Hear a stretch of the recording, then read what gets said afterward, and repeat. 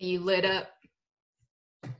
What's up, everybody? Welcome to another edition of the Surf and Sales Podcast. I'm Scott Leese here with my friend Richard Harris, and we are talking to today Joy Hewitt-Carvajal, one of the ambassadors of the Sales Rebellion, who works with Dale Dupree, and current champion of the Transatlantic Throwdown Part 2, the women's edition. Congratulations on your victory, Joy, and welcome to the show. Thanks so much. Thanks for having me. Yeah, it's good to see you. We've never had a chance to speak before, you and I. So this is a treat. I don't know if you and Richard know each other already or not. But. No, not at all. No. It's the first time, so I'm excited for it. So help us get to know you a little bit, Joy. Like, how did you get into sales? Where did the origin of your interest in selling come from? Man, so it goes way back for me. Okay, so like I was born and raised in New Zealand. My family grew up on a farm, 12 acres. We had we call it a lifestyle block in New Zealand, and we had cows and sheep. And my dad, he actually broke his back when I was 18 months old, and he was also dyslexic. So like office work or anything like that was kind of not a thing that he's able to do. And so we're kind of horticulturalists as a country, if you will. Like there's a lot of we make our own compost. If you look at anything about worm farms, like it's New Zealand, Australia, like you'll find stuff there. So my dad was into all that stuff, right? We had a lifestyle block, so we had the land to do it. And my dad made compost. Like, so literally he would like find people's tree waste and all that kind of stuff. And he'd literally make compost, let it break down in the ground, and then you bag it up and you sell it, and people would put it in their gardens. So I was 8 years old, and I vividly remember loading up the truck. I would actually bag the compost, and then I'd load the truck up with my dad, and I'd take one side of the street, he'd take the other side of the street. I'm literally knocking on people's doors saying, hey, would you like to buy some compost? It was like $5 a bag or something. This is my favorite origin story of all time. Please continue. And so I remember being so stoked driving home with my dad that day, because I had sold as many bags, if not more than him. And I was 8, right? Like I got the fire. Like I got a taste of what it felt like. I'm selling these little old ladies, and it's like I was not selling Girl Guide cookies or like what do they call those? Girl Scout, right? When there wasn't no cookies, it's straight up I was selling broken down dirt, like and with maybe some tiger worms in it. So that was like, I feel, and my school teachers would always say that I could sell ice to Eskimos. And Now, do you remember your pitch? Do you remember what you would say if you knocked on the door and these ladies answered the door? Do you remember what you would say? I think I would say, hey, we have some compost for sale. It's organic. Wanted to see if you wanted any, right? Like real simple. Just this is what. I don't think I introduced myself at all. Like it was just, hey, I'm here walking up and down the street with my dad selling compost. Would you like some? It's $5 a bag, right? Like, how much do you think, if you think about it, how much do you think people were just buying because you were this cute 8-year-old kid, like out, hustling, right? Like. Right. I mean, clearly 85% at least, right? Right. Like, I was going to say, when did your dad realize that he should stop selling and just put you full-time on the payroll? I know, right?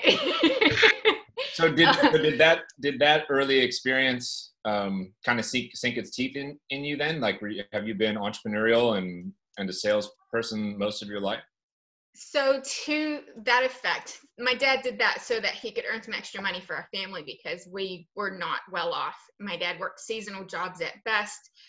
We had, there was very low income. My mom stayed at home with us because she valued family and being with us over money, but we still needed money to survive, right? And so I got to be about 12 years old, and I wanted to go to camp.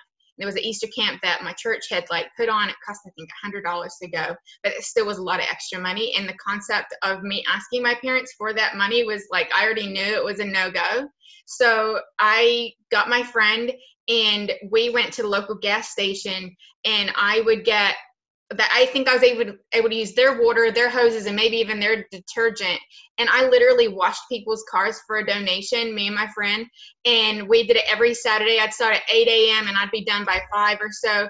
And there was some days we made $140 that day, but we did it enough to where I got enough money to go to camp. And then we ended up doing it like a few extra Saturdays as well, just because of like, man, this is a good way to make extra cash. I learned how to like talk to people, and I learned how to redo what I was saying and get it to where they were like, got the story. Like, this is what I'm doing. Would like to know if you'd like to support us. We're asking for a donation for us to be able to wash your car, right? So I was washing cars before doing a school fundraiser car wash was a thing. Like,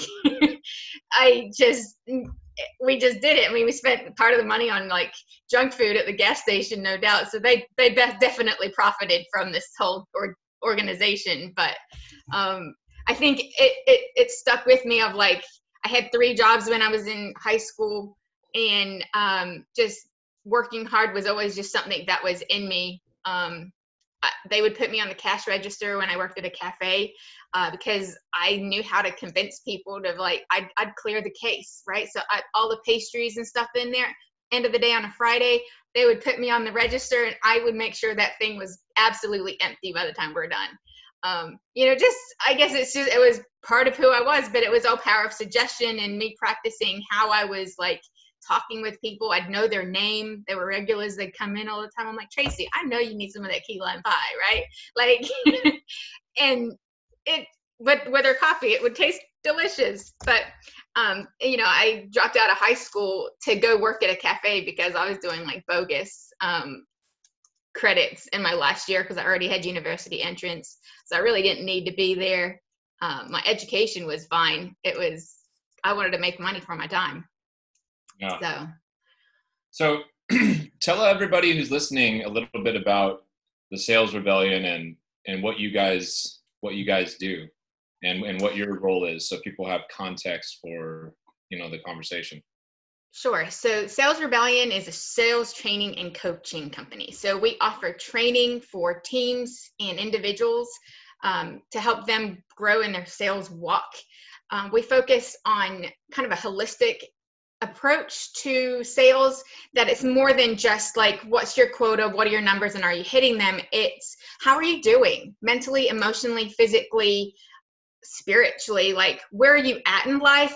What is maybe some mindsets of things that have happened to you in your past that are affecting your today, and how do we fix those to where you have a better tomorrow? And so we kind of come in, we help train. Obviously, we look at cadences, we look at how you're doing things, what's your routine, what's your thing, but also like, how are you and what kind of a legacy do you want to leave when you leave this earth or when you move on to something else? What kind of an impact do you want to have? So give us some examples. That's great. And I love this stuff. I'm all about the mental health. What I'd like for people who are listening, like, what are a couple of things you run into consistently, whether it's around motivation or afraid to pick up the phone or something? And then what kind of tactics or strategies on the mental side do you encourage? Like, we all know, pick up more phone, that kind of stuff. But like, what if someone's sitting here struggling with something, what's something you see fairly common, and what advice do you give? So sometimes people have a performance mindset that really hurts them. Maybe they played soccer as a kid and that coach was so hard on them. Their parents were hard on them. And they truly felt like if they didn't truly deliver on the field or wherever it was, they weren't loved or appreciated. And so everything came out of performance, that if your grades weren't good enough, you weren't loved enough or loved, right? If you didn't hit this, then you didn't that. And so there was so much attached to that performance mindset that actually crippled them in sales, because it was when you felt that failure, when you felt that like that bump in the road, then all of a sudden you're not good enough, and you started like hurting yourself mentally as far as how you were able to focus and move forward and properly listen to what's really happening, because you've got a skewed view on what performance actually looks like, right? And so Scott can speak to this. I feel like she's picking on me. She specifically used soccer as a kid and all that. I because I know Scott's mom is listening, I'll just say to Scott's mom that I've heard some of the stories, and we won't go there today, but maybe on a birthday episode for Scott, we will. Shots fired. So, but talk to me about that a little bit even further, right? So Mm-hmm. great. So you get someone to admit they have this challenge, right? Mm-hmm. And Scott is much more this performance mindset than I am, right? I see it very differently. What kinds of things do you tell that person to say it's okay to adjust that performance mindset? Because I think that's where I really want people to understand is like, okay, it's one thing to admit it. It's another thing. Well, what can we say? What can we do? How do we encourage that at least a thought change? Right.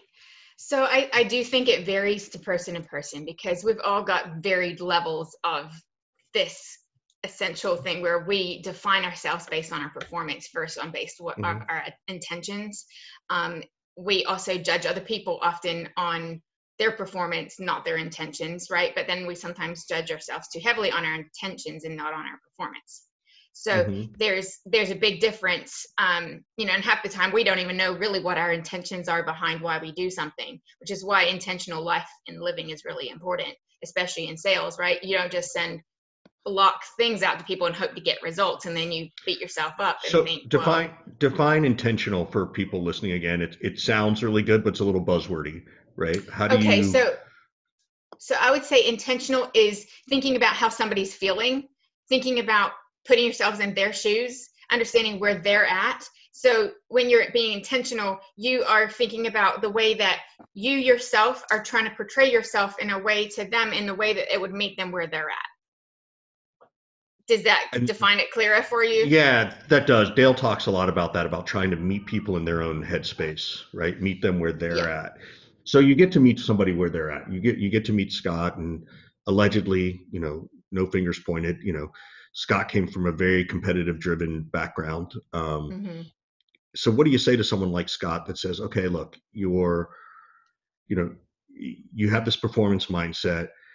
You've set yourself up for, hey, if you're not performing, you're not good enough, or you're using that.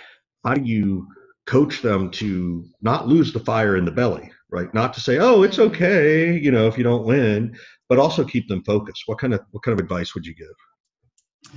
So this for me comes back to, I don't know if you're familiar with David and Goliath. So David was a BA, right? The guy got like, he would kill lions and bears and tigers, anything that would try and come against like his little flock of sheep. And he was coming up against the giant Goliath. He got 5 stones.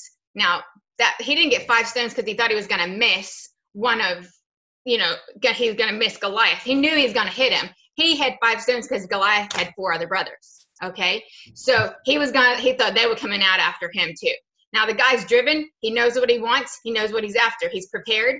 And he goes in, he uses his sling and freaking knocks out Goliath. Then he goes over to Goliath and he takes Goliath's own sword, the sword that Goliath was going to destroy David with, and he cuts Goliath's own head off with it. Okay. So there's a big difference between looking at that sword saying that thing's trying to kill me and saying, you know what, I'm going to take that weapon that was supposed to kill me, I'm going to turn it around and I'm going to say, you know what, that's now my weapon that I get to use on the thing that wanted to kill me.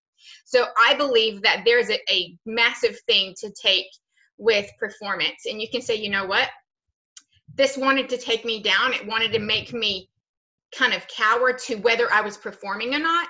So you can recognize I had a performance mindset and say, you know what, I can look at the bigger picture and say, all right, that sword that wanted to keep me trapped in what my accomplishments were and only whether I succeeded or not. And you can take that and say, I'm going to take that sword and I'm going to choose to let it carve out a path for myself to open up my world. Yeah. Right. So it's kind of, for me, I think performance is just one small part of a bigger picture. And when you understand the bigger picture, that no longer has the gravity anymore. It no longer seems so mountainous or so huge. So some of it's just understanding perspective and getting like that 60,000 foot view versus being so close to the situation that all you can see is whether you like succeeded or failed or not. Because when you get up high, you're looking at it and you're saying, you know what? That's a weapon I get to stand on, right? That failure is something I get to walk forward on, like I get to learn and like get to grow. And so when you start seeing failure in a new way, it's actually becomes a success. So your performance mindset shifts, and now you're looking at life from a place of, wow, that failure was actually a launching post, or that became a sword for me. And I see that in a lot of different areas of our lives, where we have things that happen to us in our lives that felt like there was stuff that was going to crush us, that were going to hurt us, that was going to take us out. And we get to take those things and say, you know what, those are my weapons now. Like that pain, that hurt will not be wasted. And I'm going to walk out in favor with my new weapon. Like this thing is now something that the enemy wished he never gave to me. Right. Right. So I want to pause for a second. So Scott, you're of this performance mindset, right? How does this relate to you as the deep competitor that I know you are, right? Like, is this align with the way you think of things, or do you just need that anger and that chip on your shoulder to perform? I don't think that those are disparate, actually. I think that they can be the same thing. I mean, when I'm listening to Joy talk, what I hear is you have the power and ability to change the narrative at any point in time that you want, right? And I'm all about that. So, to use the weapon kind of analogy, like if someone's coming at me, I'm not thinking defensively. I'm thinking, how do I get that weapon from that person and go on the offensive?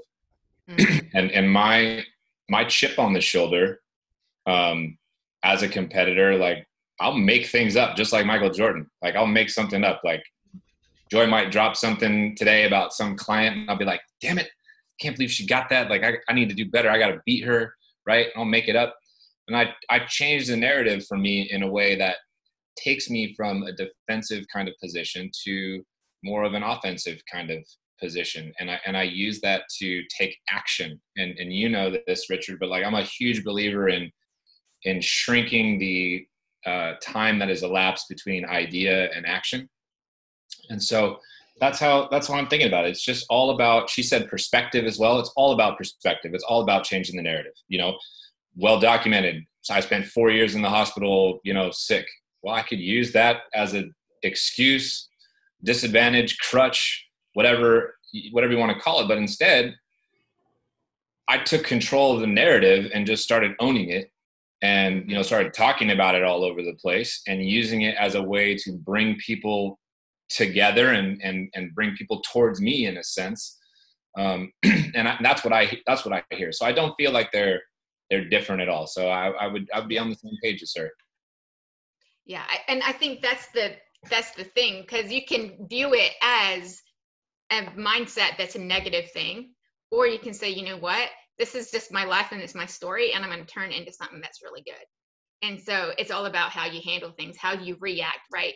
Like you're 90% of the difference is actually not what happens to you, it's how you respond to it. And so your life is your life. Things that happen to you, but it's your responsibility to take them, turn them into your weapons, turn them into the things that create your story and help you move forward in victory and change that narrative. Yeah. Well, let's change the topic for a little bit. Talk to us a little bit about the UK versus USA event from your perspective. I mean, we were on the men's event, you were on the women's event. We both came out victorious, which is fantastic. What was your experience like there? What did you learn from it? And maybe what surprised you? Man, it was so fun. I felt like it took all day to like calm down afterwards, because it's so intense. There's so much happening at any time. Like it kind of looks like when you're watching that they're just sitting there taking answers in, but there's a lot of strategy involved. We had group messages with our team. So, I may not have talked a whole lot, but that's because we were organizing who was talking, right? We had it like ready to where it wasn't just kind of whoever had jumped in first got to say something. And so I tried to use the keyboard a little bit to where I wasn't talking over people. I wanted to be respectful of my teammates because they had good things to say too. So there was a lot going on, but it was really fun. And what was surprising, or what happened that you didn't expect to happen? I'm surprised we won based on stats, man. What were some? Do you remember some of the questions? And y'all had the stats and the answers at the ready. So what we did, do you want to know what our background secret was of how we got absolutely. to know those stats? Yes, so absolutely. We had collaborated beforehand, and when we collaborated, we were like, we need to look up all the stuff that Daryl's been into and looking at over the last few months. And we went in there and like basically scoured his stuff to find out like what kind of stats is he's gonna throw at us, right? And we're in that group chat when he's giving a question, we're like stalling a little bit, waiting for like a consensus. Yeah, that's right. Put it down. Like, and we were nailing him on the head, right? So except for the one that I did. That's so funny. Yeah. All we did on the guys was like, hey, let's all show up in football jerseys. Like that was our pre-meeting. That was a sole benchmark planning. Yeah. Yeah. Right. Let's come in as a team. We forgot to bring on some walk-off music though, Scott. Next time we need to, do that. What did you happen to get a chance to watch any of the men's version? I watched that first, and that's what gave me the confidence to be like, oh yeah, I'll do it. All right. So, and we were talking, sort of offline before we hit the record button about kind of the difference between the way we sort of walked in as the typical male trash talking thing, and the approach that you suggested was different. I'd love to get your perspective on that, because I think it's really interesting from a collaboration perspective, from a sales perspective, in terms of the things we talk about. Yeah. So women and natural collaborators, we need people around us to help us survive, particularly in child raising, when we live still semi in a society where the man goes to work and the woman takes care of the kids and probably goes to work and runs the house and does everything else in life, right? And so there's kind of this need for collaboration. And so in this women's one, I know that half of us, we had somebody watching our kid right while we're on the show, like on the competition, and we're connecting with each other. We're making sure we're all on the same page. We had a good hour-long meeting prior to the day before. We wanted to make sure we were prepared and collaborated. And I think that's something that women tend to be good at. We want to be prepared. We want to be ready. And so it gives us the ability to come in. I think that's maybe why it was a fiercer competition, because women naturally, we literally just whoa. Fiercer competition? You cannot be serious. You cannot. Stop the clock. Fiercer? Yes. How are you defining fiercer? How are you defining fiercer? It had a higher energy. Like it was more intense for the watchers. People were literally messaging me saying like it was so different from the men's. Like they were amazed, like the different energy and how it felt comparatively to the men's competition. So that was takeaway. I wonder if fiercer means thought-provoking, prepared, better answers, whereas Scott, you and I see fiercer as trash talking. Right. Mm-hmm. And just sort of that male dominant stuff. But here's the question. So Joy, does that mean you're throwing down the gauntlet and, we're now going to have a battle of the sexes on sales? Hey, if that's what you're into, I mean, I'd be competing against my own leader. This sounds like a no-win situation. Yeah. I think let's keep it to countries. Right? When did you, just out of curiosity, what got you to the States? When did you move here? So I moved here back in 2009, right as the economy absolutely bottomed out, which was super not fun. And then went through the process of immigration. I couldn't even work if I wanted to, because they don't let you work while you're waiting to get your green card. But what brought you here? Was it the hopes of finding a job? Was it your family moved here? No, I met an American. He was a professional skateboarder, and we came over here. The relationship didn't work out.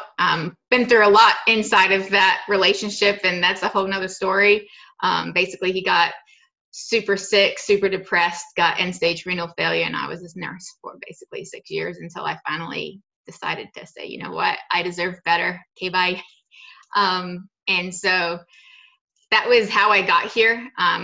Went through the whole visa process and everything. I'm a proud citizen now, and so yeah. So I want to go back to, I want to dig a little into that, and we're not here to trash on anybody, but we've all been in situations, right, where maybe we stay too long. It could be at a job, doesn't have, it could be any kind of relationship. Mm-hmm. What kind of things did you rely on as Joy to sort of say, whether you were leaving or not leaving, what kind of things, what was your grit? What was your mentality to sort of, stick with this thing, right? Because I assume you could have easily just said, screw this, I'm going home, but you didn't, right? Right. You could have said, you could have done that at some point. What made you just want to keep going? I think what's the drive? So I would say God is number one for me. My relationship with him, and my mom always said it best that I run at life and not from it.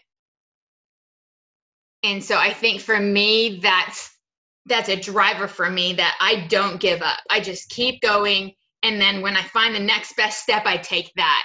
And for me, I learned that no matter where you go, you're going to be there, right? So you need to work on you and make sure you're the best version of yourself. And so I didn't start just like thinking about home, because I always knew if I always thought about where I was and wishing I was back home, I wouldn't actually be able to enjoy my present or my today.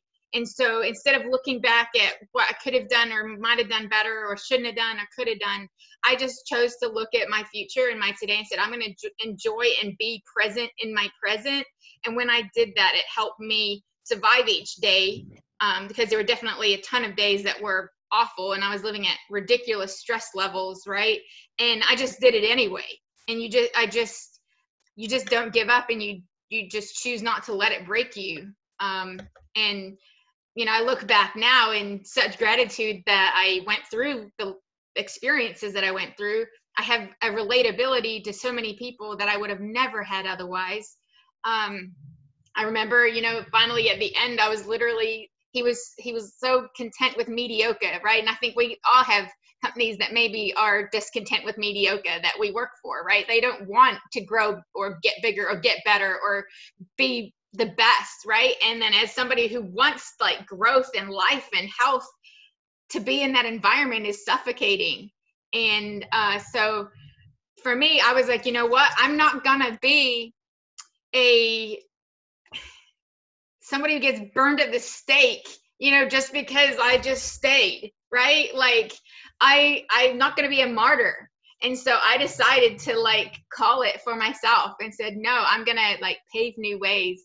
I know that having the jobs that I had and the friends that I had, but also massive and pivotal for me. I worked in sales through the whole time, and that was honestly was an outlet for me. I had so much fun just connecting with people that were real and kind, and I made great friends as coworkers, and all of that created a new family for me because I didn't have family present around me. My mom's in New Zealand, so it wasn't till a few years back that I even got her an iPhone so we could FaceTime, and calling was super expensive. So it was rough, but I don't know, I guess I have an innate grit, and I know God's on my side, and I'm gonna plow forward. I'm sitting here going, well, this sounds like her dad, which I'm sure you've had that internal discussion. Like, this sounds like, your dad when you were younger, and he didn't give up. He recognized where his strengths were. He knew where to sort of let go of certain pieces, and knew how to go forward and still continue and, sell dirt, right? Like, you Right. literally, right? you know how to sell dirt. So you've got a lot there. By the way, will you just say the word mediocre one more time? We really liked your accent on that. Mediocre. Yeah. I want to put that on. I want to put that on a T-shirt. Yeah. Yes. Mediocre. Don't settle for mediocre. I have a training question for you, Joy. Uh-huh. What has it been like to shift from a in-person training model to a virtual model, and what are some tips that not people delivering the training, but people who are recipient of the training, what are some of the tips that you'd give them to get more out of virtual trainings?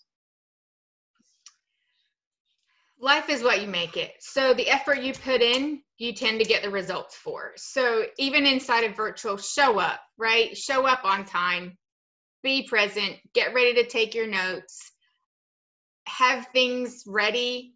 Maybe it's a call that's a recording that you can go over, that you can, dissect a little bit with your coach to help you, focus on those tweaks that you need to make, maybe in the way that you're speaking or the tone that you're using, or, there's so many things I feel like you can do. This time of virtual training in a lot of ways is an asset for us, because we're not running about, we're not commuting constantly. We've got this time that we really get to focus on upskilling and training ourselves to where when things are opening back up, we're so much more prepared to get out and get after it. So I think that's, to me, the biggest thing is, like, don't take it for granted and give it all you've got, because you can still make massive success even during this time. So many of our students are doing really, really well, even during this weird quarantine deal, and so it's about learning to be personable and real and not robotic.